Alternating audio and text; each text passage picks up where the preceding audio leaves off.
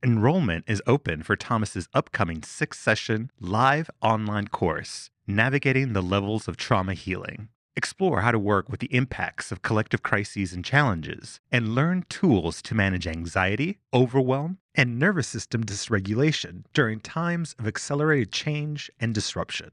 In this all-new curriculum, Thomas and expert guest speakers will engage in ecosystemic practices to collectively explore our resilience, agency, and capacity to stay present and find deeper meaning. Click the link in our show notes to learn more and enroll, or go to www.navigatingthelevelsoftrauma.com.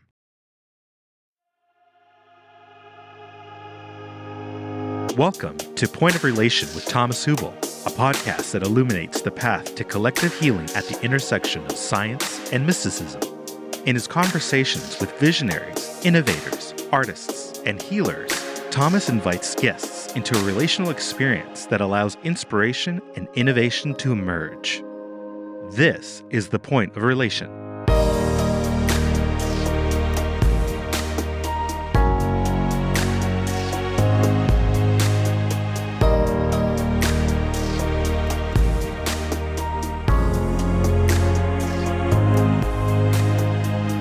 The following interview was recorded during a previous Collective Trauma Summit, an online gathering convened annually by Thomas Hübl to share ideas and inspire action for healing, individual, ancestral, and collective trauma.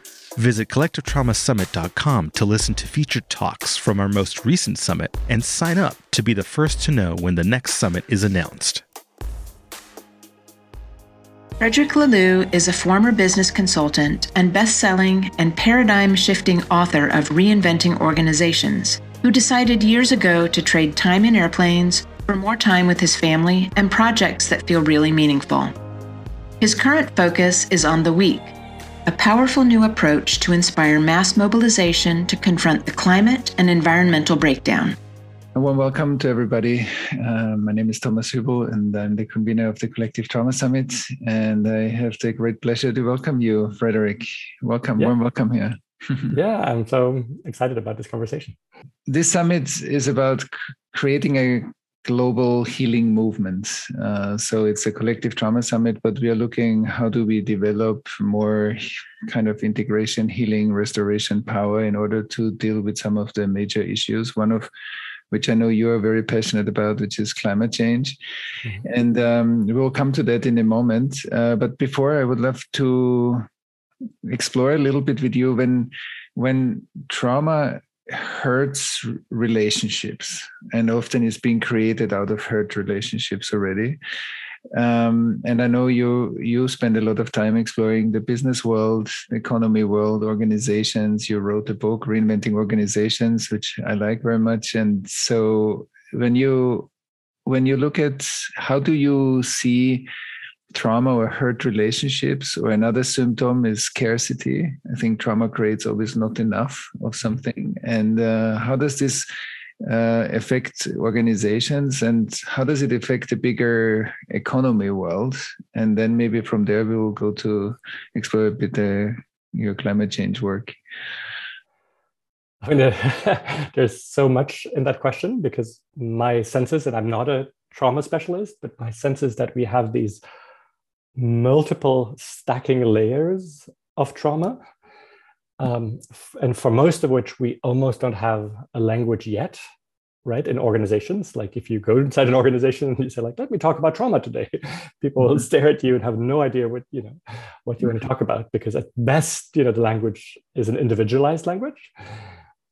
I might carry some individual trauma, but the more collective of systemic trauma. And so the way I think about it is that you have sort of organizational trauma that is sort of event related, right? Some merger that happened and that caused some trauma, or some bankruptcy, or some scandal that happened, or some whatever, history of sexual harassment, something that traumatizes one organization. And that's maybe the easiest to understand and to name, because it's, people can pretty much understand, yes, we're sort of all traumatized by this merger that we had. And so I think that's a level that most people will understand. For me, in my work, what was interesting to me was sort of a deeper level of trauma that is baked into the systems that we tend not even to question. Our management systems, the systems that we're being taught in business school. This is how you should run an organization. But when you think about them, they basically have deep embedded trauma, and we can go into more details if you're interested. But like the trauma of hierarchy, the trauma of power over, nobody questions that. Of course, we need hierarchy, but I actually believe that comes with a deep level of trauma. The trauma of, I call it, of having to wear a professional mask, of not stepping into our wholeness, the trauma of pursuing a meaningless purpose. So there's these things that are sort of baked in that most people don't even question, because this is simply how things are. And so, at the level of management systems, if you want to call them that. And then I think there's an even deeper level of trauma that you alluded to, which is sort of our whole economic system and our monetary systems that are built on scarcity, and that bring even deeper level of trauma. So, we can go into any of those.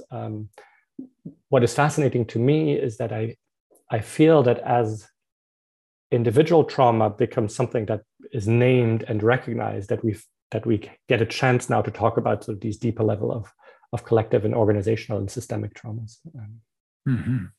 Yeah, I would be interested to hear a bit more about power over, because like we come out of thousands of years of power over, and suddenly there are more options. So like I often also say, we are bruised from such a long time of power over, but we need to integrate those bruises.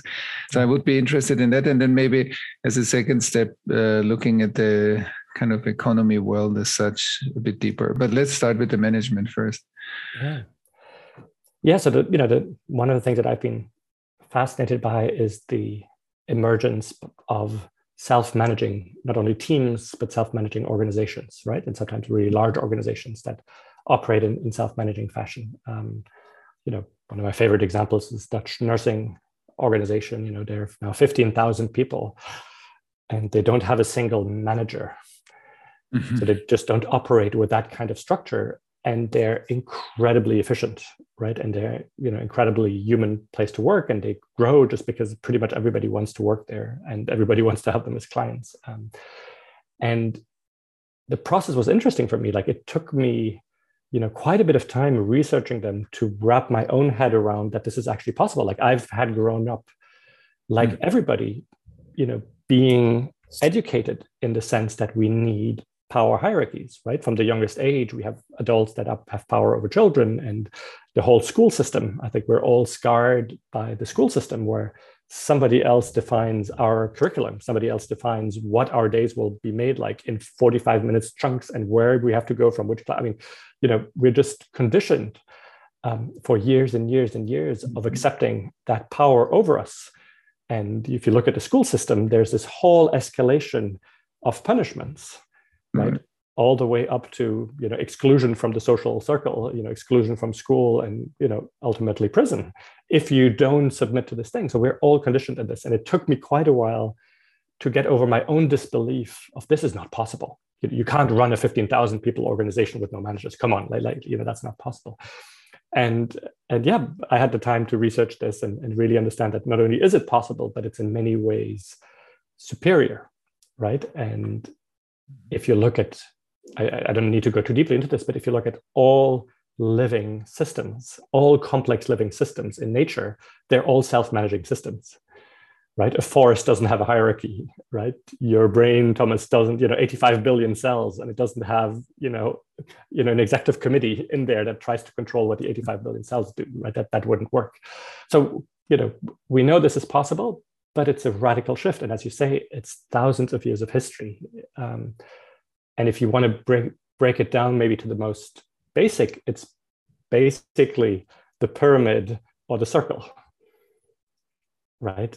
And we're, I think, in this really exciting time where after thousands of years of the pyramid, we're learning to reintegrate the circle, but at scales that are much bigger than what used to exist in hunter-gatherer societies. And I've come to believe that, the relationship, the power over relationship that is inherent in the pyramid, right? I am your boss, so I have power over you. I get to decide if you're hired, fired, if you get an interesting project, if you make a promotion, if you make more money. That relationship is fundamentally unhealthy, right? Comes with fundamental side effects, fundamental flaws. And it's interesting to me to see how much wisdom there seems to have been with hunter and gatherer societies to make sure that this didn't emerge, that there wouldn't even be status differences. And when you look at organizations, I believe that this power over is so actually unnatural, so antithetical to our human condition, contrary to what people say. Oh, it's always existed. I actually think it's so antithetical to our human nature that we have to create all sorts of power markers and rituals and corner offices and private jets and all sorts of things and different clothes and suits and stuff to make that acceptable, to make it feel like, of course, this person is more important than me, so let me no longer question that because they have a corner office, because they dress differently, because so it's interesting to me when you take that lens and you walk inside organization, how much energy we put into justifying hierarchy and power differentials, because otherwise, like if everybody just dressed the same and had the same office and had the same, people would just look at you and go like, why are you telling me to do this? You wouldn't accept that if we didn't have all of these power markers. Mm-hmm. Mm-hmm. And just about that, how do you see what does an organization need to go through that is used to a hierarchy? What are the easy parts and what are the difficult parts to change to like a self-organized? It's interesting because there's, for me, two very different answers to that. One is, in some ways, it's very simple. Let's say that you have a team, right? And there is a manager who has power over the others and, decision-making power. And in many ways, it's very easy. You just have a meeting, and some organizations do that, take 3-4 hours, and you just say like, hey, here's the manager. What are all the tasks of, a manager, right? That he has decision power over the other people, right? I don't know, the manager, is the outside phase of the team to elsewhere. The manager, looks at the financials. The manager hires people. The manager coaches people. The manager looks for social cohesion, deals with conflict and so forth. You can make that list. You can get to 10, 15, 20 things. And then you simply say, okay, if we really look around the room, who wants to do what? Who is good at what? Like, if we're honest, whenever there's conflict, we don't go to the manager anyway. We go to you, Thomas, because so why don't you do that, right? And, I'm pretty good with numbers. Let me do it, right? And then you distribute these things. And then you have some simple rules about who can make what decision. How do we deal with conflict? And that thing is done. And it's pretty common sense. If you bring it that way, most people go like, yeah, makes sense. I mean, Thomas is anyway better at this. I'm better at this. So let's just do it that way. So there's this very low drama, very much common sense way of going about things when you go in practice. But as soon as you talk about things from a theoretical perspective and you say, we'll go towards self-management, you'll get this reaction in all organizations, like, what? This is not possible. This is, because then you go to sort of the mental representations that people have. And then people go like, wow, this is not possible. And so if you go to that level, my understanding is that you actually need to go quite deep and get people to surface the deepest assumptions that they hold about how humans function, how we relate, what the nature of work is. And in the book, I talk about some organizations that transition from being traditional organizations to self-managing organizations. And they always had some processes where they got everybody in a room and said, if we look at how we operate today, what does it say about our view of human nature? Mm-hmm. And typically pretty ugly things come out, right? It says like, people can't be trusted, right? You have to, lock the storeroom because otherwise people will steal. People are basically thieves if you don't watch them, right? People don't want to work. They want to do the least amount of work. So you have to have somebody looking over their shoulder because otherwise, so people are lazy, right? And then you have all sorts of typically class markers, right? Like if you're not an engineer, you can't really understand these things. And so, suddenly all of these ugly assumptions come out. And then when you put them on a wall, I know of an organization in France who often does this. They have a room of 150, 200, 400 people in a room, right, talking about these things. And the way they do it is, first you have a one-on-one because that feels safe to say it. Then you say it around a table, and then you have a microphone, and then some people dare to say it. And then you write this on a big wall. And so you have suddenly like this collective moment where people just look at the ugliness of the assumptions behind the current management system, right? And then you sort of pause and say, is that how we want to go forward? And no one in their right mind goes like, no, this is not the assumptions we want to build on. And so what would be a different set of assumptions, right? And then you can write sort of a different set of assumptions. And now if we take that seriously, what would be the management practices, right? And then you get to shift. But my understanding is you have to go to that deepest level of actually surfacing the assumptions behind this pyramid, because otherwise people just go like, that's how it's been done. Like, you've been so conditioned from the youngest age, from your relationship with your parents, with school, that everything else just seems like some, dream, some pie in the sky. Mm-hmm. That's very powerful. And it also shows how much of these assumptions are basically based on some sort of power over trauma or power abuse and for such a long time. So I think it's right what you said. You need to go very deep to unearth these assumptions. I have the same thing about the school system, right? I really... the whole school system makes no sense to me at all. I mean, the school system sort of perpetuates that, top-down trauma. But when you talk with most parents about it, when I try to talk with most parents about it, they become very defensive. Mm-hmm. And I talk about these alternative schools and how amazingly they work. And, but even if you show the evidence, people go like, no, that can't be possible. And at first I thought it was only because parents are rightly scared in sort of the scarcity economy of like, oh, if I take that risk for my child, will my child be left behind? Will my child not go to university? Will my child, not make it in life? I thought that it was, but then when I really dig deeper, it wasn't that. It was what I call the Stockholm syndrome of, if you are telling me that is possible, that is sort of a non-violent, child-centric education is possible, then you're basically saying that I suffered for 12 years with something that wasn't necessary.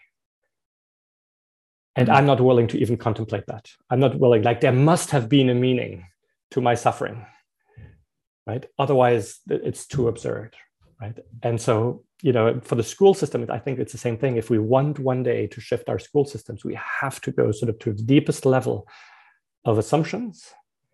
And I think we have to work on our inherited trauma. We have to cry out everything that we've suffered in the school system, because otherwise we will keep defending something, because we can't just accept that we've been suffering and going to something this absurd that had no meaning or no sense. No, that's very powerful what you're saying, and very true. Like how strongly we perpetuate it. And so when you look at now at the economy system at large, because I think this links us also slowly to climate change, another passion of yours.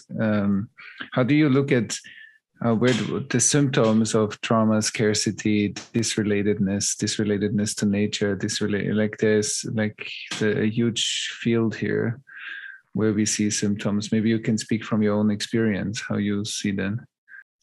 So I won't go too much into the details because some people are better, to talk about like how the money system itself builds in scarcity, right? Our debt-bearing money system, right, is based on the fact that whatever money we have isn't enough because, it comes with debt. And so we will have to pay more in the future. So like the system itself builds scarcity into the system. And so I'm by now convinced, even though I'm not an economist, that we will need to shift to a whole different monetary system, which is a huge endeavor and a huge task. But even beyond that, the way we've individualized safety by tearing away the fabric of belonging, of communality, and of help is everywhere around us. The fact that, I had to move from my native Belgium to the other side of the ocean to live in an eco-village where we have more commonality, where people actually know each other as neighbors. If somebody is sick, they won't, cook for 2 months. If there's a baby born, the parents won't cook for 2 months because people take care of them. Like, that has become exceedingly rare, so rare that I had to move, thousands of miles to do that. And even in this place where we have a lot of that, looking after each other, at the deepest level of financial security, we are still living individualized life. So maybe even in this, one of the most advanced sort of places in the world, like, everybody is saving for their own retirement. Everybody is saving if something bad happens. Everybody is insecure about, like, do I have enough money? If something bad happens, and I cannot work, right? When you think about it, it makes no sense, right? If we were to put this in community, like, if I were to know, hey, if something bad happens to me, Thomas is going to take care of me, and Allison's going to take an Ali, and and then when you have a problem, we're going to take care of you. Like, it used to exist in more communal forms of life. I mean, imagine the pressure that is off, right? But we don't have these systems, right? And so I find myself in that thing of, like, living with that sort of view of scarcity of, like, do I have enough? I feel like I have enough, but then I have enough in case bad things happen. But is it then fair that I give this to my children?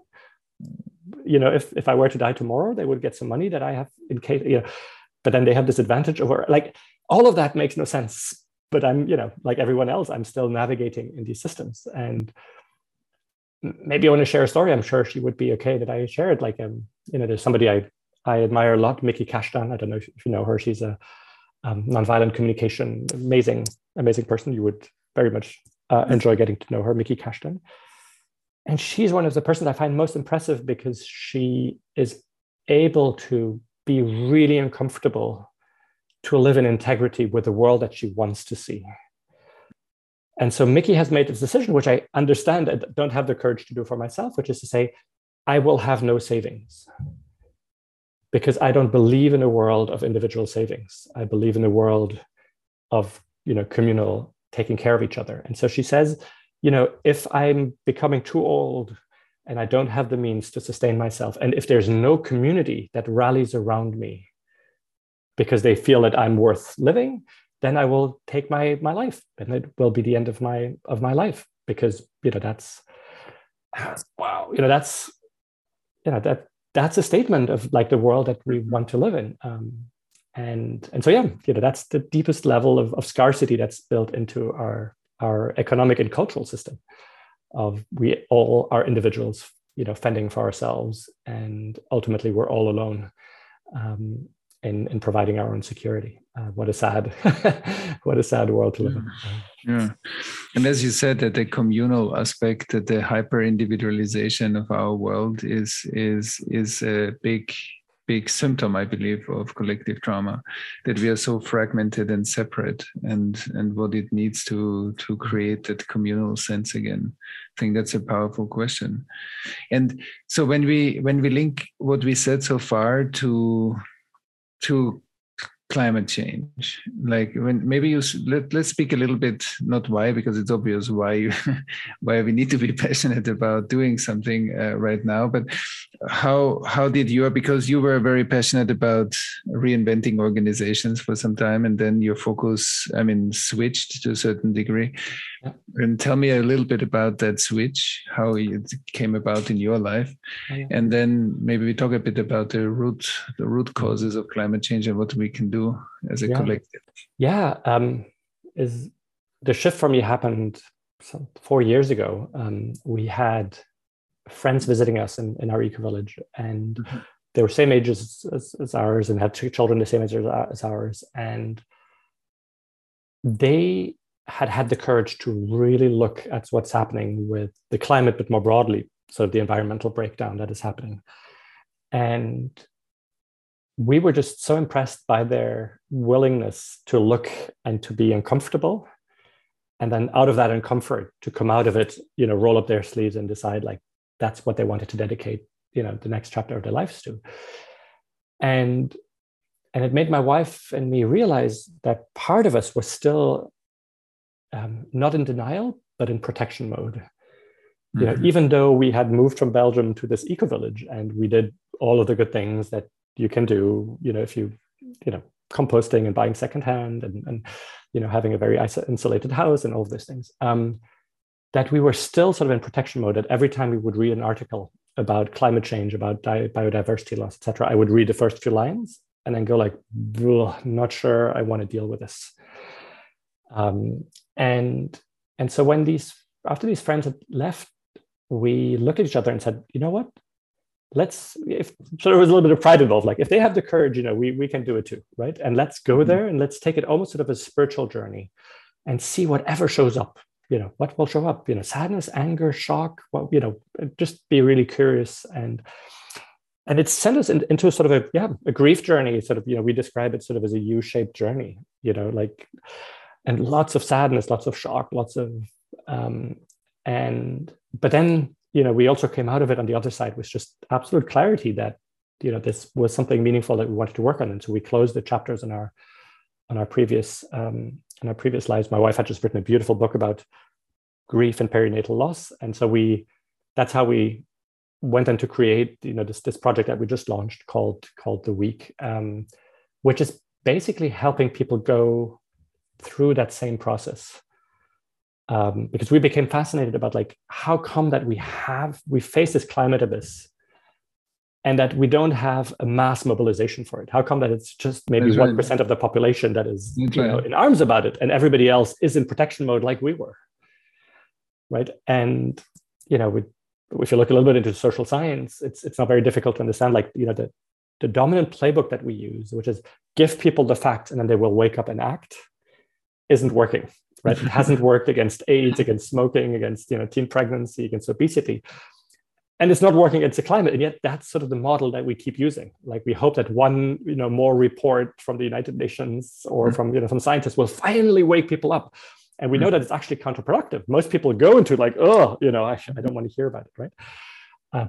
So we have to create deeper spaces where it feels safe to engage with us, right? And where people can go through their own U-shaped journey. And so we created this program. It's called The Week. You know, it's not a topic here, but if people are interested, you know, they can check it out, theweek.oo. And it's basically, you get together with a group of friends, a family of colleagues, and you get together 3 times during a week. And every time you watch this 1-hour film that we've carefully scripted to help you go through that and then you have group conversations to process it.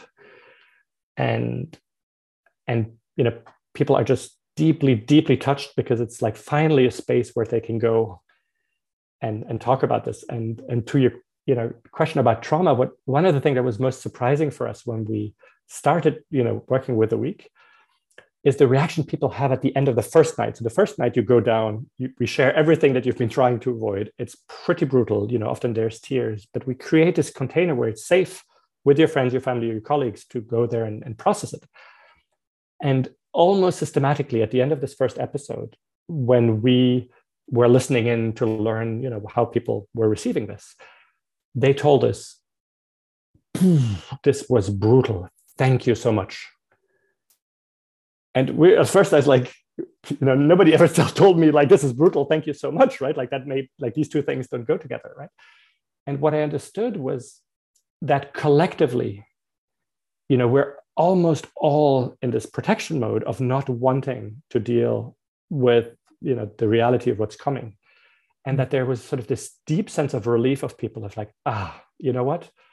Thank you. Like I finally looked into it and, you know, I'm done protecting myself from it. Like I'm now part of this reality. And so I have a 12-year-old, and I see it with him, you know, just I don't know if trauma is the right word, but, you know, this trauma of witnessing the destruction that is happening. And I think more deeply than that, what I see through him is witnessing the unique destructiveness of human beings, like being part of a species that is bringing about that destructiveness. There's a part that I sense with him that I've sensed in myself of like, you know what?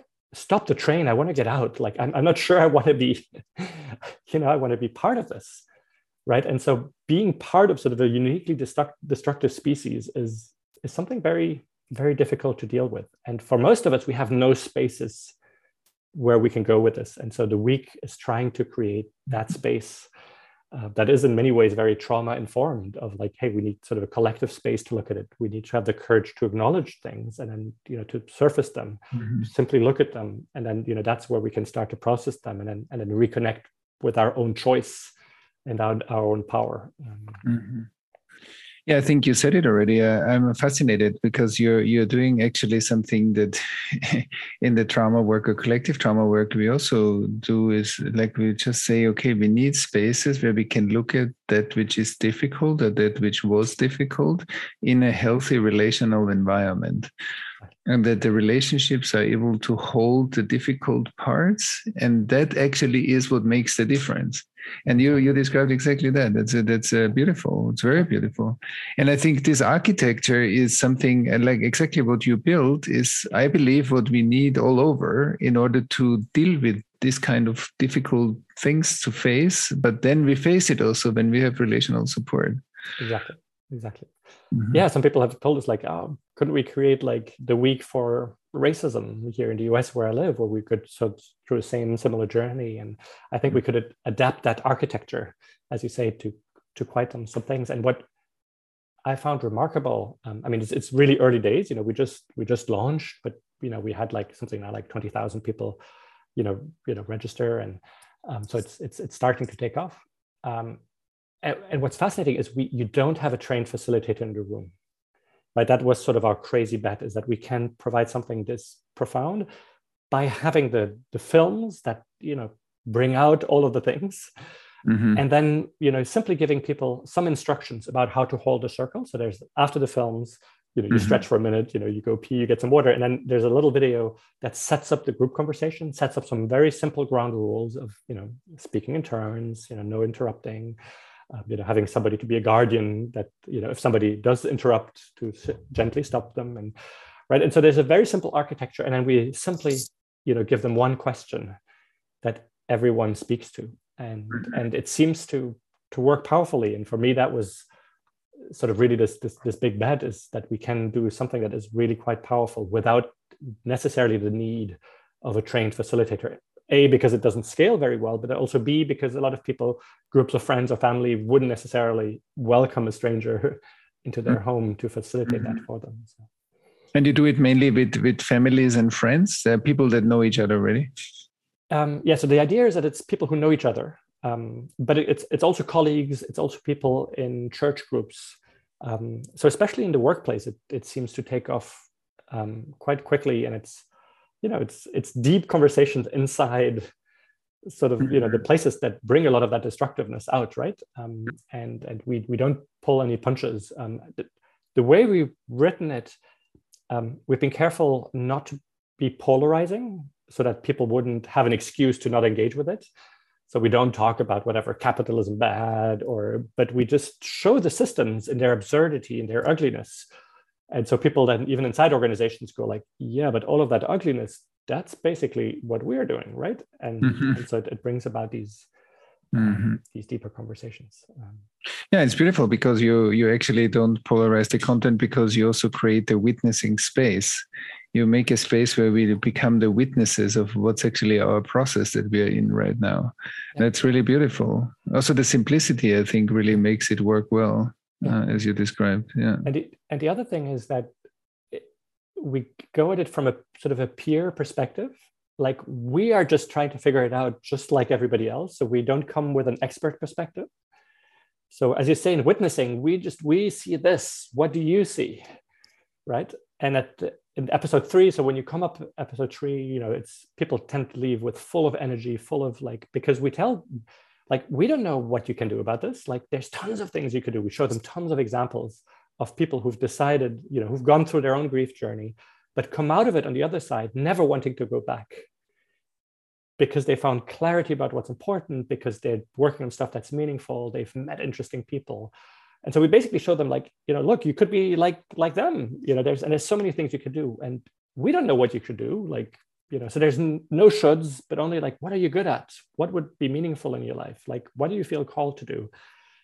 And our sense is, when you bring that, then people don't feel like you talk down to them, because who would I be anyway to tell them what to do, right? But just like, hey, I'm figuring it out, and for me, my contribution is this because that's what I like. For you, it might be that, right? And so that sort of peer-based aspect of like, this is a collective adventure. I very much believe this, like the next 10, 20, 30 years are going to be this huge collective adventure as systems start to break down and we have a chance to build up other systems. And so, if there's such a collective adventure, who wants to stay on the sideline? Like, it's way more fun to be part of this adventure, right? And then it's for each of us to figure out what our place is in there. Mm-hmm. Yeah, you're also giving a powerful example of speaking to the citizen responsibility of a mature human being, like how we engage, and you create the space and environment for engagement. I think that's I think creating spaces for alchemical spaces or transformational spaces and creating ecosystems. And then, as you said, everybody needs to find out by themselves what they need to do. They are creative by themselves.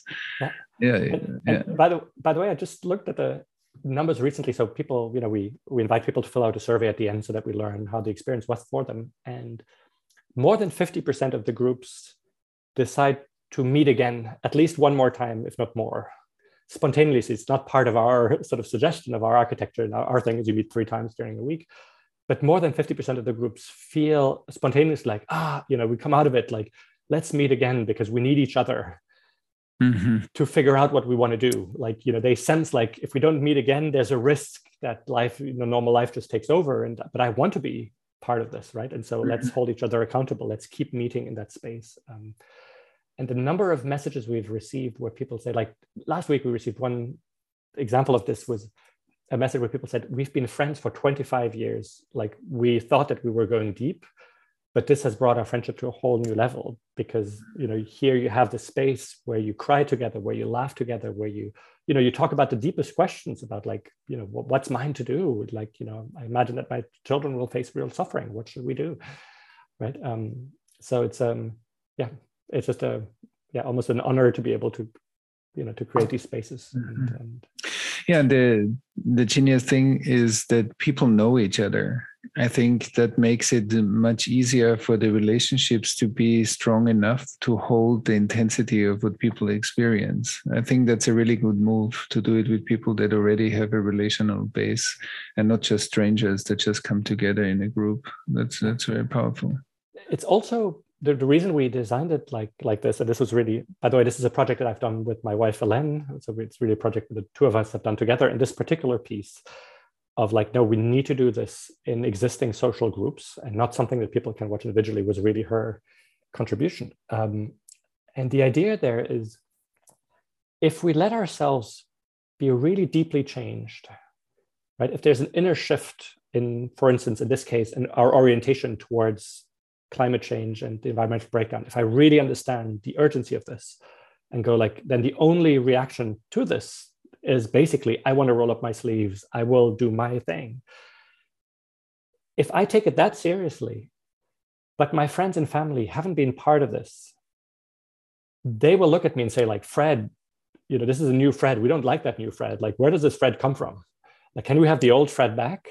Right? And they will do their best to try to bring the old Fred back, right? It's going to be very difficult. Like if I suddenly say like, you know what, I'm quitting my job because this job no longer makes sense. I want to put my energy elsewhere. Like chances are my family, friends will look at you like, what, are you crazy? You have a perfect job. They will suddenly feel like, maybe if he's doing it, that I should, so they will resist that. So, but if our family, friends, or colleagues go through the same thing together, then we're sort of changing together, right? And it makes everything so much easier. So there's this, one of the reasons we need to do this in groups rather as individuals, because otherwise I come out of it and I feel like, ugh, but no one else understands. And I try to talk about it and they don't get it. And so like our need for belonging is so big that chances are the most secure thing I will do is like, let me just go back to the old self, even though my cognitive dissonance is now even bigger. Mm-hmm. But I just need to keep belonging to the, to the group I belong to. Yeah, no, it's beautiful because you actually created an ecosystem that creates an ecosystem. and not just a singular transformation. It's very beautiful. It's like it creates ecosystems that then support each other, like supportive of each other. And so that's really beautiful. And just to talk about that, and they really create like the number of people who've told us like, I've seen it in my workplace, and then like, I immediately created a group because my wife needed to see this. Because otherwise my wife doesn't understand where I've, or my husband doesn't understand, or the opposite. Like I've done it at home and now I bring it into the workplace, or I bring it into my church group, because otherwise suddenly people don't understand this important thing that I'm starting to live into.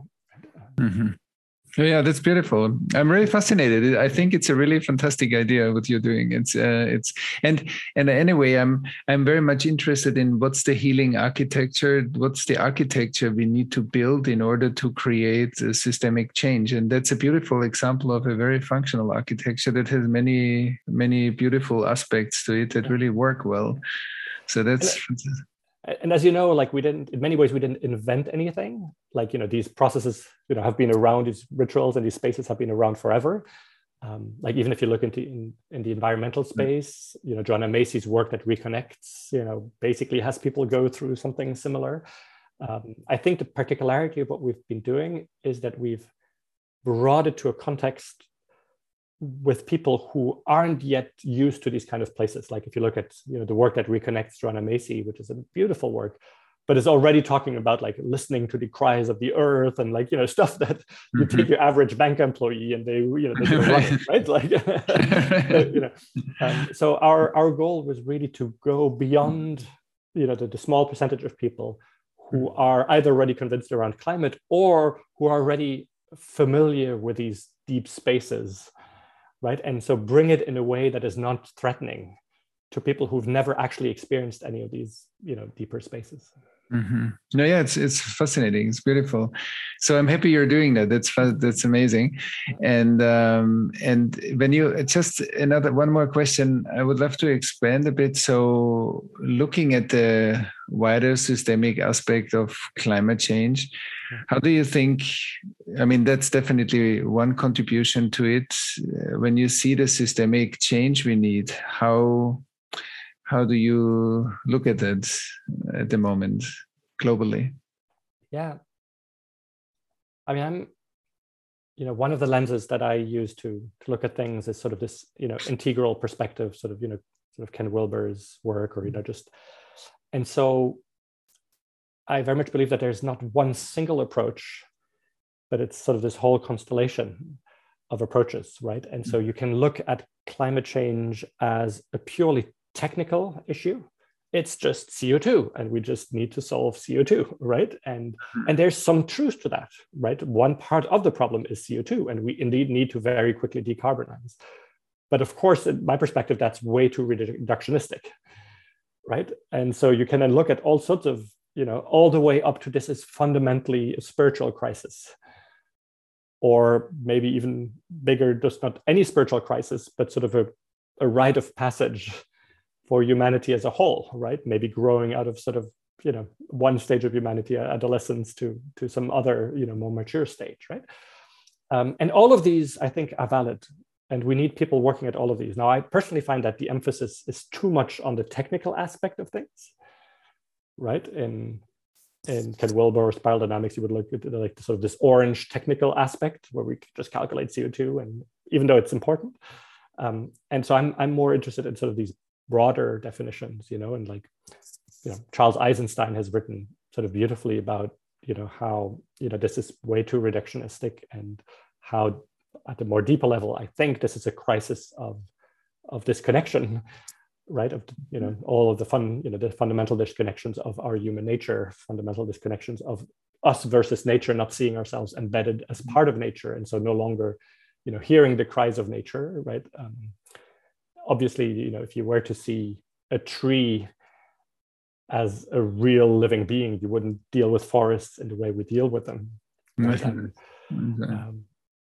I'm fascinated by just, for instance, in indigenous languages, you probably know this, Thomas, right? Like how they have different pronouns, right? In French, for instance, we have le, la, the feminine, masculine. Why we have those, it doesn't make particular sense. Why would the chair or the table, one be feminine, the other masculine? It's not very obvious to me, but but there's like places where you have pronouns, for living things, right? And so we have the same pronoun as trees, as meadows, as rivers. Like suddenly it's not an it, a tree and it, you can cut it because it's an it.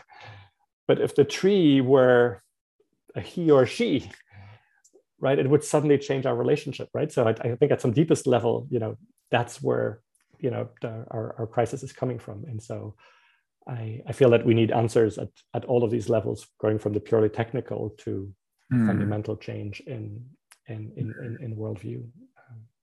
Yeah, I very much agree. And also, I find it interesting that like when we go through the forest and then we ask where is nature, many people would say, oh, it's around me, versus I'm also nature, like I'm like the rabbit in the forest. And so I think that kind of dualism between humans and nature, like the perceived dualism, is I think an important and interesting quality to examine.